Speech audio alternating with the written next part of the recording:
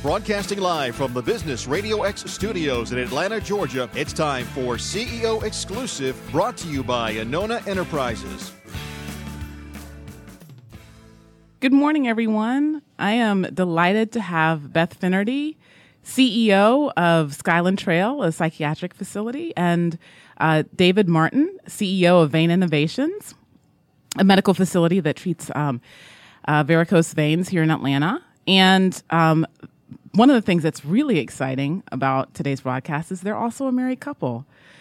So folks who listen know that we always have folks on the show who know each other and support each other in business, because I believe that our relationships form the foundation of our success as CEOs. And so it's delightful to have folks who are supporting each other as a couple on the show with us. So thank you so much for being here. It's a pleasure to be here. Great to be here. So I'd love to start the show, as we always do, by asking you about the trends in your industry that you think are really important for people to know about.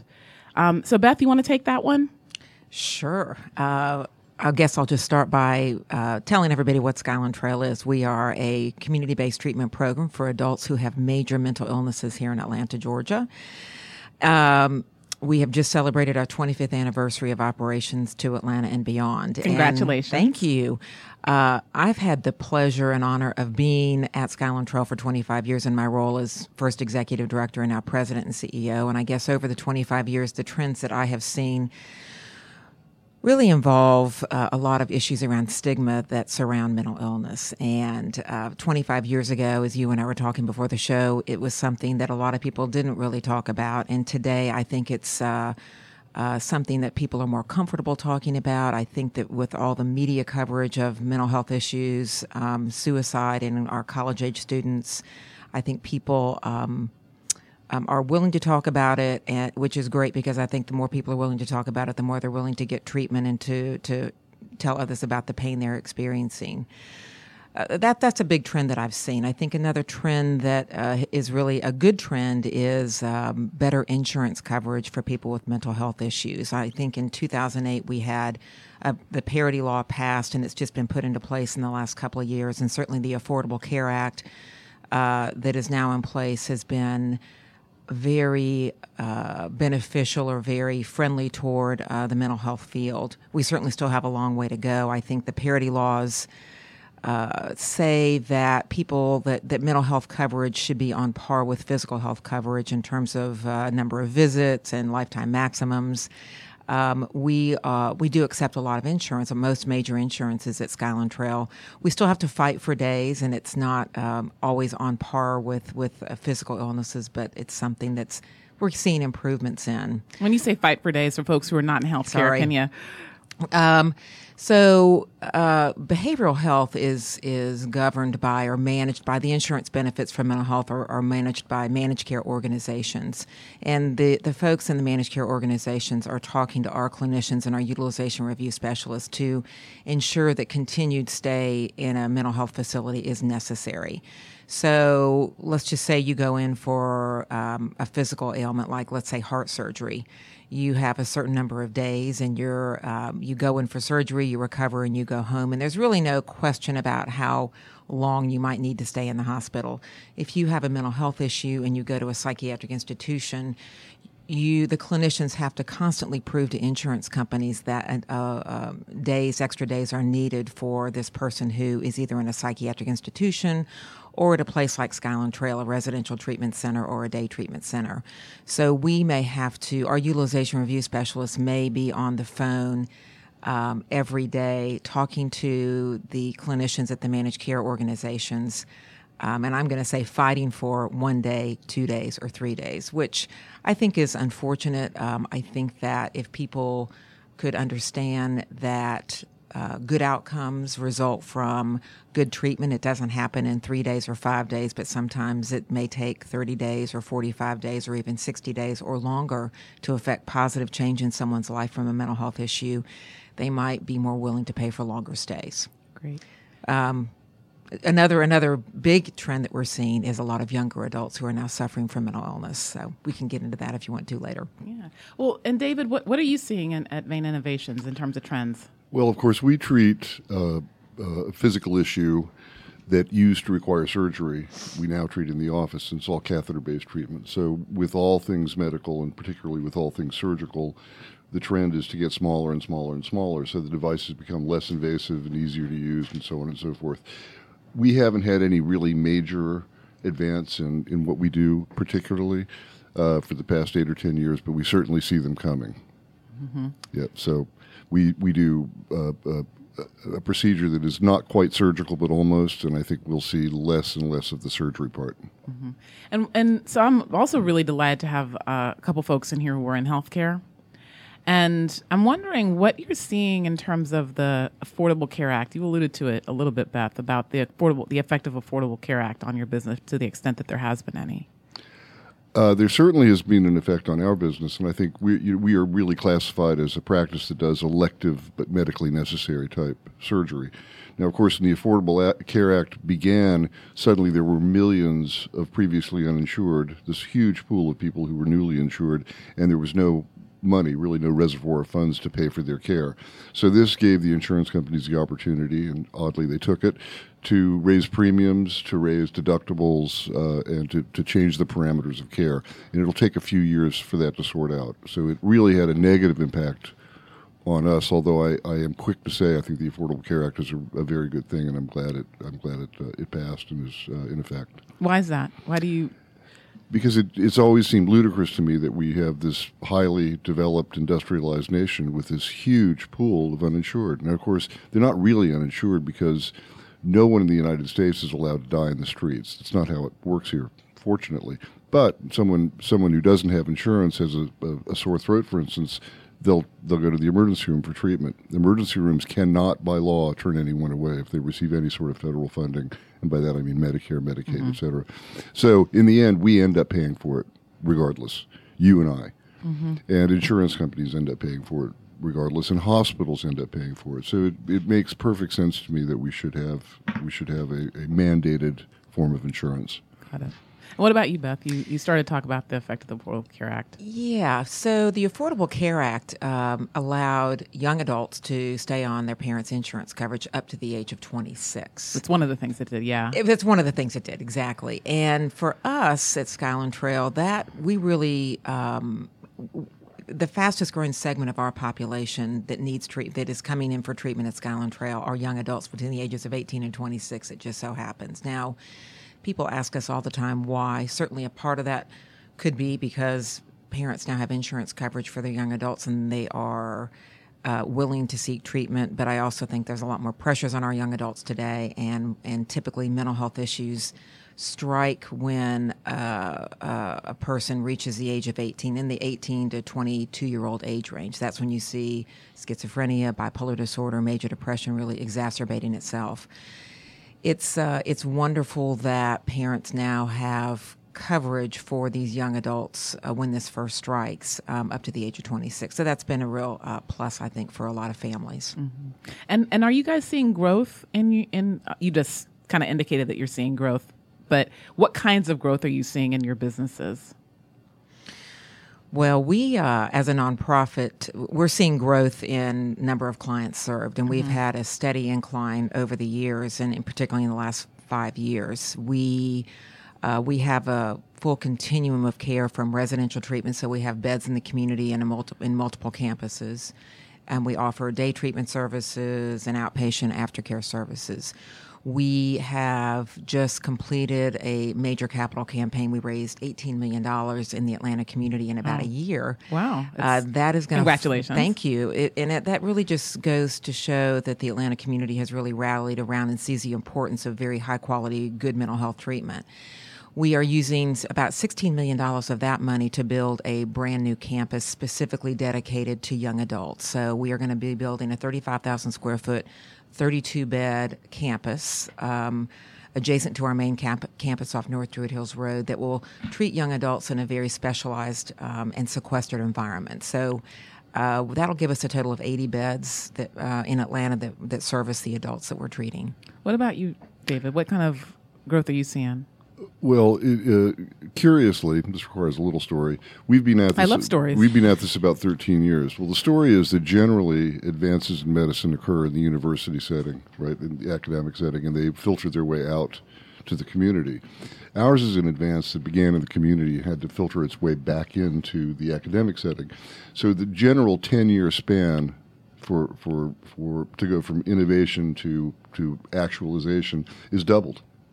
And in the beginning, we spent most of our time trying to educate people about the nature of venous insufficiency, which is what we treat, and for which the only previous cure was a vein stripping, which was just an awful operation that no one enjoyed. And I tell you, if the surgeon doesn't like the operation, it's not a very good one. But the surgeons didn't like it, the patients didn't like it. So the tolerance for the disease was very high. Now someone, a biomechanical engineer, invented a catheter to treat these problems from within. So we actually just slide a little catheter into the offending vein now and close it with heat. Once that happened, the education of the medical community began about the nature of the disease, the prevalence, which is very high, by the way, and the ease of treatment. So, in effect, now the universities are just finally beginning to train residents in these protocols, and the result is we end up competing with the universities. Emory has opened their own vein center, and now all the hospitals open their own vein center. So this is an incredible jump in the competition for services, but an incredible jump in the number of patients who need treatment, too. And you guys were the first, right? We were the first full-service vein practice that offered every available treatment modality. Yes, we were the very first. Wonderful. Great.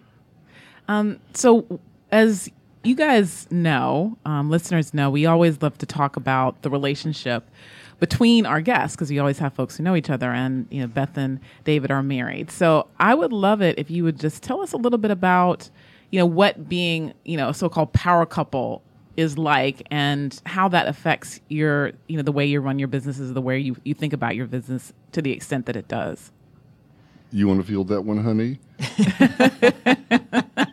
Sure. Great question.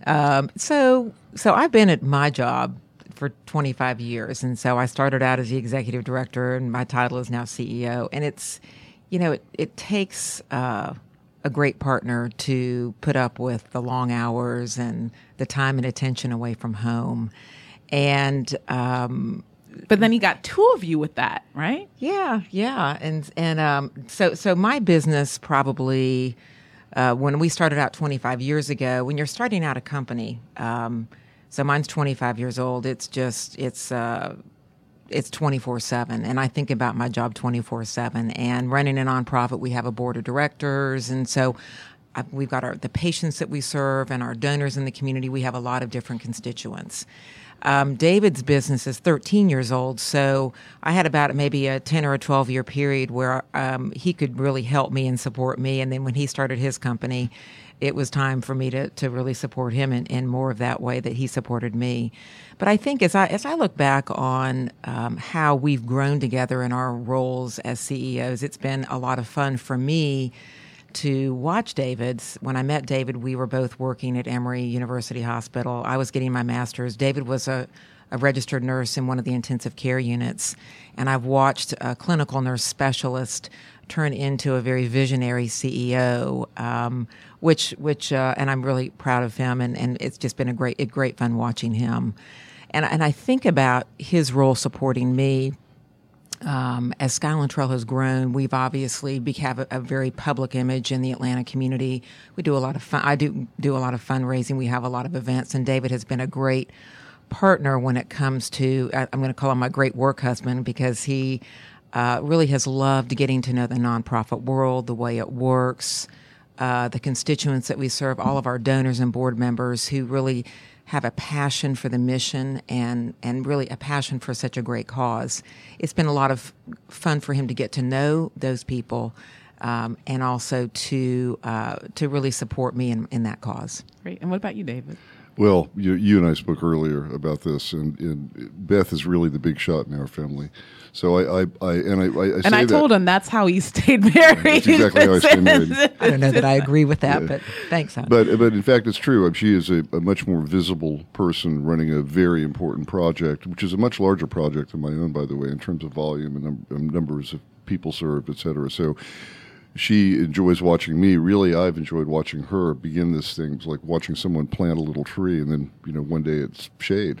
So I likely would never have believed it possible for myself to get where I am as far as starting a business, actually getting the thing off the ground and running it, if I hadn't seen this happen firsthand with Beth. And it's really been quite remarkable.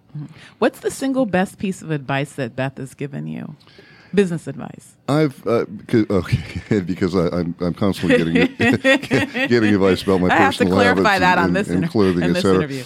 I thought about this, and I think probably the best thing she ever told me was to keep a very careful eye on finances and watch everything, because the little things have a way of adding up. So she's been quite firm about that, and I think she runs her own organization the same way. Mm-hmm. What about you, Beth? What's the single best advice business advice that David has given you? As I've been thinking about that question, and David and his team have done just an excellent job of branding their company, and really in every medium you can think of. And in the nonprofit world, we don't really think about that.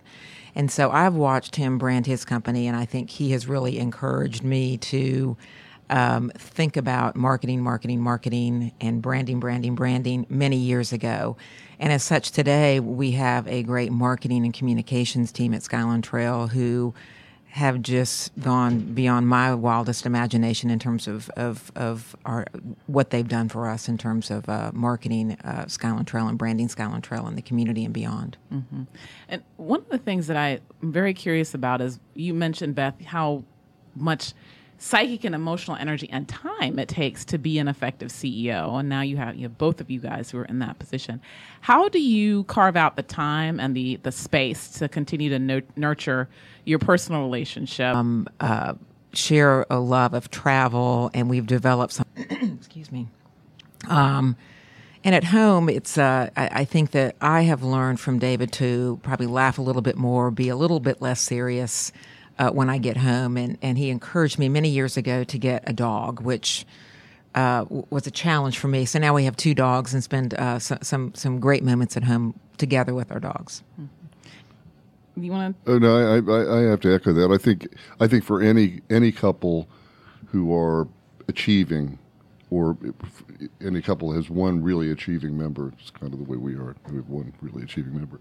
I think particular care has to be paid to that. Particular attention has to be paid to the relationship. That's fortunate that Beth and I are so fond of one another, and we're really very close friends in addition to everything else. So it kind of smooths out the rough days. Mm-hmm. Have you seen your relationship change over time? Absolutely. How? I'm better at taking instruction.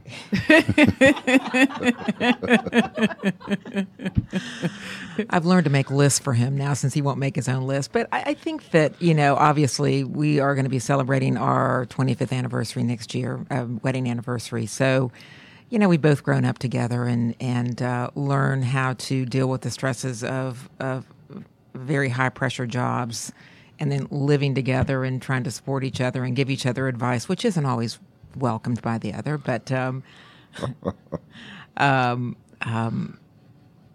patience, tolerance, love. But we do have a great affection for each other, and it's been we're older and wiser, I guess. Yeah, it was great because I saw David, you were reassuring Beth as the interview was beginning to start, and the chemistry is obvious, which is really great to see after 25 years, right? Oh yeah. I think, at least speaking for myself, there's a lot of respect. When you watch someone really get something done, the way I've watched Beth really get something done, there's a certain respect that forms there that I would not have imagined if I hadn't been in that situation. And how has being married to a CEO, you talked about some of the specific things that you've learned from him, but in terms of your leadership and how you maybe manage or interact with the people who work for you, how has the marriage actually influenced your leadership? I think back on those early years, and I think we were both young in our careers. I think one of the things that has been important for me and important for both of us is just always do the right thing. And David and I talk about that, and I remember talking with my dad about that. But you always know in the back of your mind what the right decision is. And if there's ever a question and we bounce ideas off each other, we talk about some personnel issues that we might be having difficulty with. And it always comes back to making sure you do the right thing. I think one of the things that guides me and guides David is just looking at what you see is what you get. And I think authenticity is very, very important in leadership, because your team wants to be led by and wants to see a person who really cares about the mission and cares about, the staff as a whole and about the direction of the organization. I know that David has a lot of passion for his team, and they've done such a great job. We have a great staff at Skyland Trail that I'm so proud of, that really does the hard work and the heavy lifting every single day. And treating people that have mental illness and being with them and really helping them along in their recovery is not easy work at all. So I really admire and respect the people doing the heavy lifting every day at Skyland Trail. Got it. What about you, David? How has being married to Beth changed your leadership or affected or grown your leadership? That for me, that's an interesting question. I'm not a natural manager of people. I'm more of a sit on the bench with the team kind of guy and just be one of the gang. And that, unfortunately, really doesn't work if you're trying to lead an organization in a certain direction. Beth, on the other hand, is an extremely good manager, and so I've learned a great deal about that sort of leadership just from watching her. So she's given you asked the best advice earlier, and I really gave you the wrong answer. The financial advice was great, but the really the best advice was how to take the front position in a team and guide the team in the direction in which you wish it to go. Mm-hmm. Beth mentioned that she sees you as a real visionary. So tell us a little bit about that vision. What is your vision for Vane Innovations? Well, the story is that as a nurse, I was a nurse first assistant, which was like an advanced practice in the operating room. So I worked for heart surgeons harvesting this vein called the greater saphenous vein, and that's the one we would use to create arterial conduits when we did cardiac bypass surgery. So it was a very interesting job. I loved it. I loved the interaction with patients, and I loved the surgery itself. When I discovered, which I should have known, of course, that the saphenous vein was the one responsible for superficial venous insufficiency, and that how the structure actually worked, it became a lot more interesting.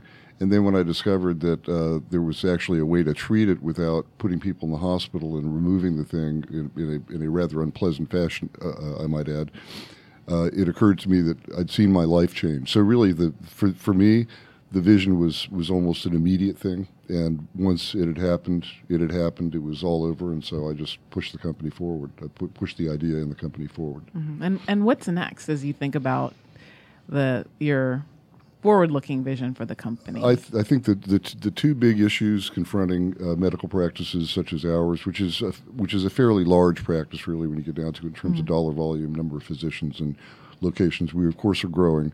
We have an office opening in Midtown in June, which we're very excited about. I see a much larger group of offices that can provide the same high-quality product at a lower price. So those are the challenges that confront medicine, making it more widely available and reducing the price. So that's what I see the next 10 years. Yeah.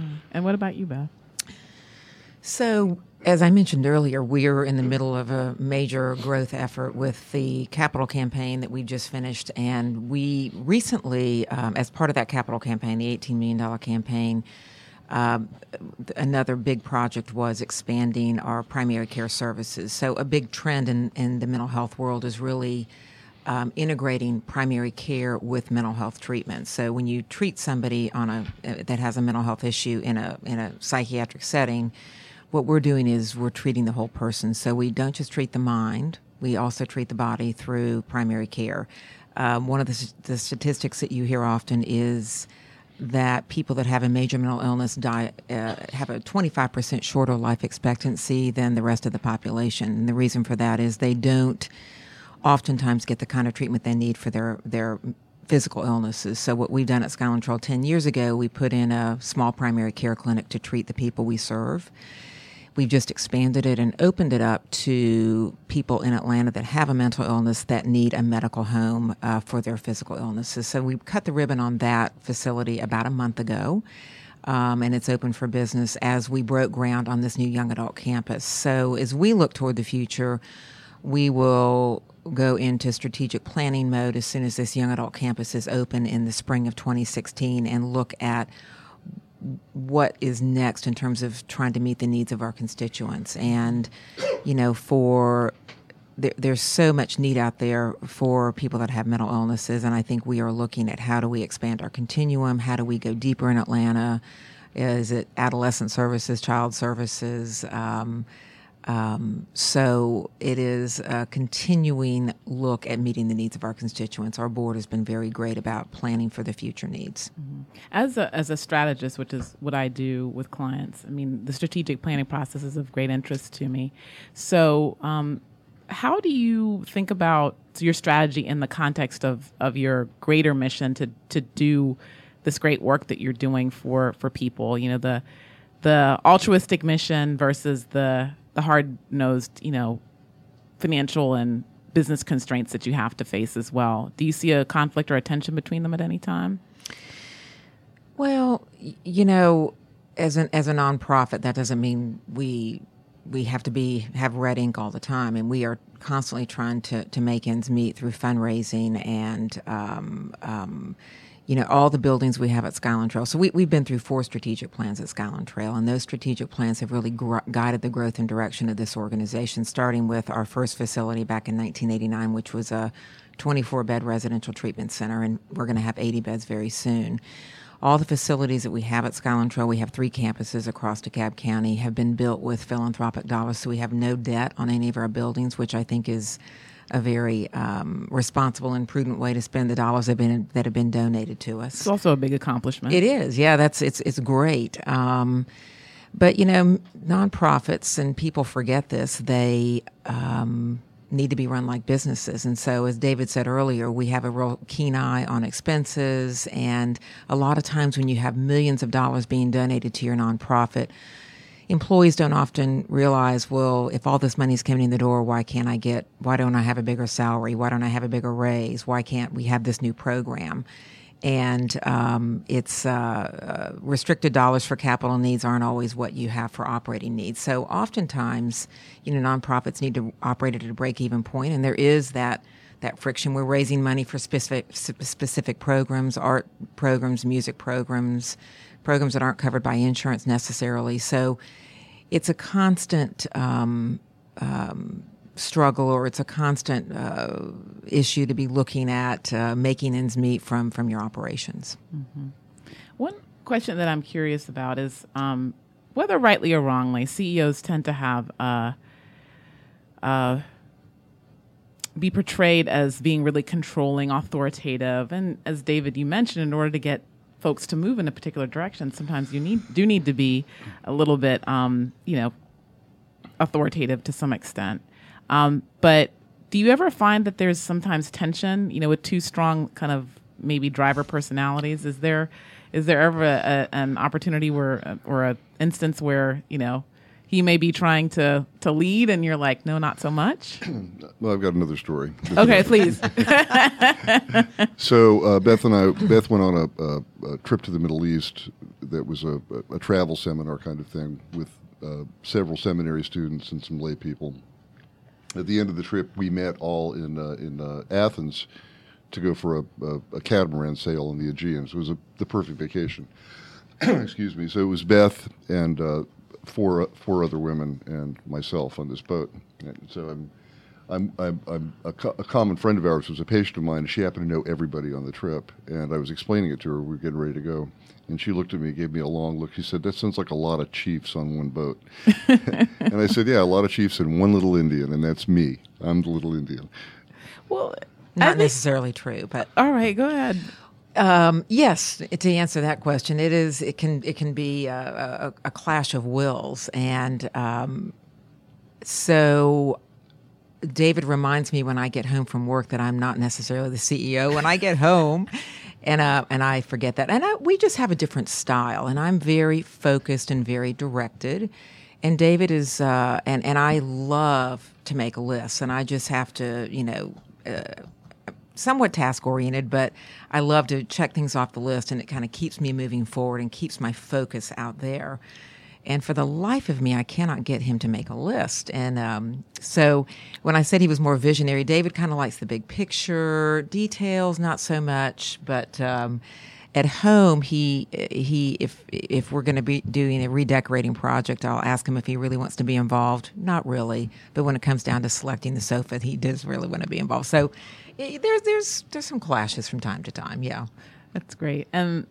David, in terms of you said that you're a little chief, but it sounds to me like you also must have a really good sense of self, right? Because in the kind of greater world, to be a nurse, right, and to kind of come through the ranks, and now you have a business where you're hiring doctors. Typically, you've kind of flipped what's considered to be the traditional hierarchy, and so how did you kind of progress through that as you were growing in your own personal growth and development and becoming a leader yourself? Well, again, part of that I attribute to just watching Beth grow Skyline Trail, which was amazing.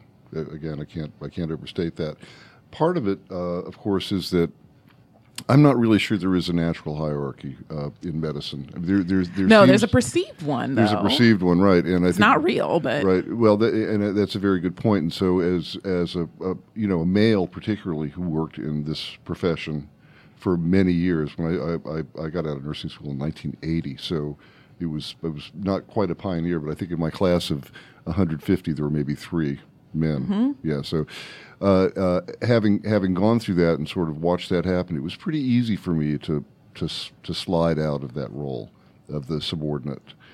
However, not so easy for my physician partners to slide out of the role as superior. Yeah, I know. So really, the struggle was really less with me than it was, I think, within them. And I finally came to the realization, sadly, that it's very difficult to partner with people who believe that they're always at the top of the food chain. And it's much easier just to hire them. So once I started hiring physicians instead of offering them partnerships, everything got better. Got it. It's really smart, actually. Yeah. And so how do you... So as you look at your own personal growth and development, both of you as leaders, do you see areas where you're continuing to nurture your own growth and think about, the kind of leader that you want to become next? I am, and I think you always have that self-doubt and question yourself, am I the best leader for this organization? And I think it's a good question particularly in the nonprofit world, because I think that change is good. In fact, our annual report that just came out is all about change. That's our theme. But I do look at the thing that I think is very, very important for all of us as leaders is ways to constantly inspire and motivate our staff and our board members in the nonprofit world. So we have a constantly evolving board of directors who really set the tone and direction for Skyline Trail. And I feel very lucky to have probably the best board in Atlanta, nonprofit board in Atlanta. They are movers and shakers. They're passionate people. They're very involved in the community, and they have opened a lot of doors for us in terms of mental health in the philanthropic world. We couldn't have raised $18 million if it hadn't been for our board and our great campaign leadership. But continuing to motivate them and keep them passionate about the work that we're doing. Mm-hmm. What about you, Dave? I think I would restate what Beth said. I would also say that for me, I think I've learned. For one thing, we've managed to attract some really top-notch people to be on our team. So that is one of the leadership skills that is not, to me, innate. It's something that has to be learned. Hiring people? The hiring people, which ones to bring in. Beth's always said to me, hire slow, fire fast. And I completely agree with that, although I never would have. The humanitarian in me never would have believed that before, but I certainly believe it now. But I think assembling the team, at least this is what I'm sort of learning. First assemble the team and then let them sort of figure the direction which direction will be easiest for them and most enjoyable for them to take, if that makes any sense. Because once you have total buy-in from the team, there's really no end to where you can go. That's one of the things that we're working on now, is we try to build an organization that's small to mid-sized, and then one day perhaps to sort of a larger-sized organization. So you're saying as you progress through the growth, the process of building the team is changing? Exactly. I think as I think the more one scales up, the more buy-in one has to have from the staff. And I will tell you, from after watching Beth again for 25 years, I remember. She's the only one, by the way, who's left from that original group, right? So she's the leader, is the only one left. And I look at the groups who have preceded the group that's there now, and I have to say that the group of people she has now, virtually without exception, are superior in every way to the groups that she had coming up. So as the organization has grown, so has the quality of the people who work within it, and that I suppose is a natural phenomenon, but it is one that has to be fully understood if you want to develop things the way they should be developed. Great. So what's the biggest challenge that you guys are facing in each of your businesses as you look forward?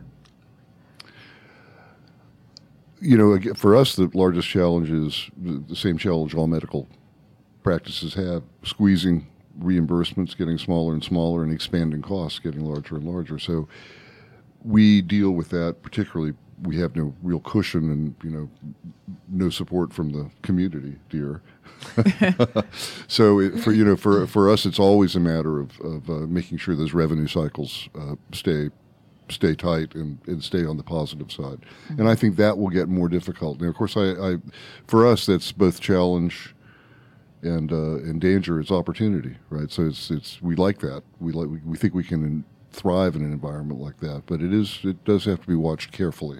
So when you say it's an opportunity, are you guys looking at like medical innovation to drive costs down, or process improvement to get more efficiency? Why do you see that as an opportunity? Well, you put your finger right on it. We are looking at alternative sorts of procedures to the ones that we currently do that will be less expensive and easier on the patients, and that the technology evolves, so paying attention to that is important. As Mark Twain once said, to a man with a hammer, everything looks like a nail. So I think visionaries have to put down the hammer and forget about looking for nails. There are other things to find. Mm-hmm. And for us, that's particularly true. So I would say, in fact, there's a whole industry built up around the specific procedure we do, which is ablation of a vein, the destruction of a vein using a thermal or heated catheter. There's billions and billions of dollars are spent every year on this. I believe within 5 years we won't be doing that procedure anymore. I think that's a rapid pace of innovation. Wow, so that's huge. So you're thinking that the entire business is going to have to change in 5 years. I think the model of I don't think the model of delivery of care will change. I think it will still be office based, et cetera, et cetera. Yeah. But I think the actual procedure itself will change. There's a thing called the failure of cycle. Things fail much faster now because innovation is driven so quickly. So what was good 5 years ago, not so good today. And that's the case with this procedure we currently have, which was a 100-fold vast improvement over the surgical procedure that preceded it. The next innovation will be just as dramatic, and we'll see it within 5 years. Do you know what that next innovation is? It will involve a chemical deposition in the vein that will cause the vein to close permanently. And already Covidien, now a part of Medtronic, has come up with a device that will deposit a very small layer of superglue, believe it or not, in the vein and seal it shut. Well, superglue has been used in medicine for many, many years, by the way. They send out to the hardware store for it. So that is one thing there, and I think there are other methods that are coming along that have not yet been revealed, but they're out there. And so, how do you stay as a CEO? How do you stay so open to change? Because what's probably predictable is that a number of people kind of fall in love with the procedure as it is now, and they won't see the tidal wave that's coming. So what makes you so willing and open to change? Because a lot of CEOs aren't. Well, really, my belief is the most important thing I can do is provide a really good product. That is the most important thing. So that's it for us. We provide a really good product. I believe that if one provides the product efficiently, and maintains that level of quality, that success will naturally follow. And I actually believe that's true. So for me, the best product is the best product no matter what it is. When the product we happen to use is a radio frequency device, and that company went public about 8 or 10 years ago, and our rep called me up and invited me to buy some stock in the IPO, and I turned it down because I didn't want to be thinking about that when the next new advance came along. I wanted to be ready to shift gears. So that's it. I think in order to really lead effectively, one has to be completely open to new ideas. And what about your people? Do you find that they're as embracing of change as you are? Because they're going to, whatever they're doing today, you're saying in a few years they're going to have to get retrained, everything's going to have to shift. Well, I think that the techniques will remain fairly similar. Okay. But, the physicians we have working with us now are not at all resistant to change. In fact, they're very open-minded. I think that's a necessary part of it. If they weren't, then they probably wouldn't be staying with us. Right. So that goes back to the hiring. You've done a good job of finding people who have the same values that you have. Exactly. Great. What about you, Beth? What's the biggest challenge that you see on the horizon? I've been thinking about this as David's been talking, and it's probably not just one, but several. And I think one of the biggest challenges today is the shortage of trained mental health professionals. Really, there's a shortage of psychiatrists nationally. We're seeing it in the Southeast. We're trying to hire a full-time psychiatrist, and it's been a very difficult task trying to find somebody that to do that job, and just mental health professionals in general. So as we grow and as the need for more mental health services grow, I think we're going to see some real challenges in terms of getting the right people in place. And today, if you try to go and make an appointment with a psychiatrist in the community, you might have a 6-month wait, which is startling. It's scary. I think we talked about earlier insurance coverage, and I think trying to continue to educate our insurers about the benefits of mental health treatment and continuing care in mental health. I think that is going to be a challenge that all of us in the mental health world and the psychiatric world need to take on and begin to educate our insurers about the kinds of positive outcomes you can see after sustained periods of treatment in a recovery facility. I think stigma will continue to be a challenge for our communities and our nation, and helping people understand that people that have a mental illness are just like everybody else. They just happen to have a brain disorder. And that's really the message we try to send to the Atlanta community through treatment at Skyland Trail. And I guess lastly is really trying to address the growing crisis of suicide in our society. We've all seen the headlines. Suicide is now the second leading cause of death of college students. We are being called into action to speak at high schools to students and to parents about the growing rates of mental health issues in high school students. These students go to college, they don't have good coping skills, and oftentimes it results in suicide. So I think we have a lot of growing issues and concerns and challenges in the mental health world. Well, you guys both obviously have weathered challenges. You both have very successful, long-standing businesses.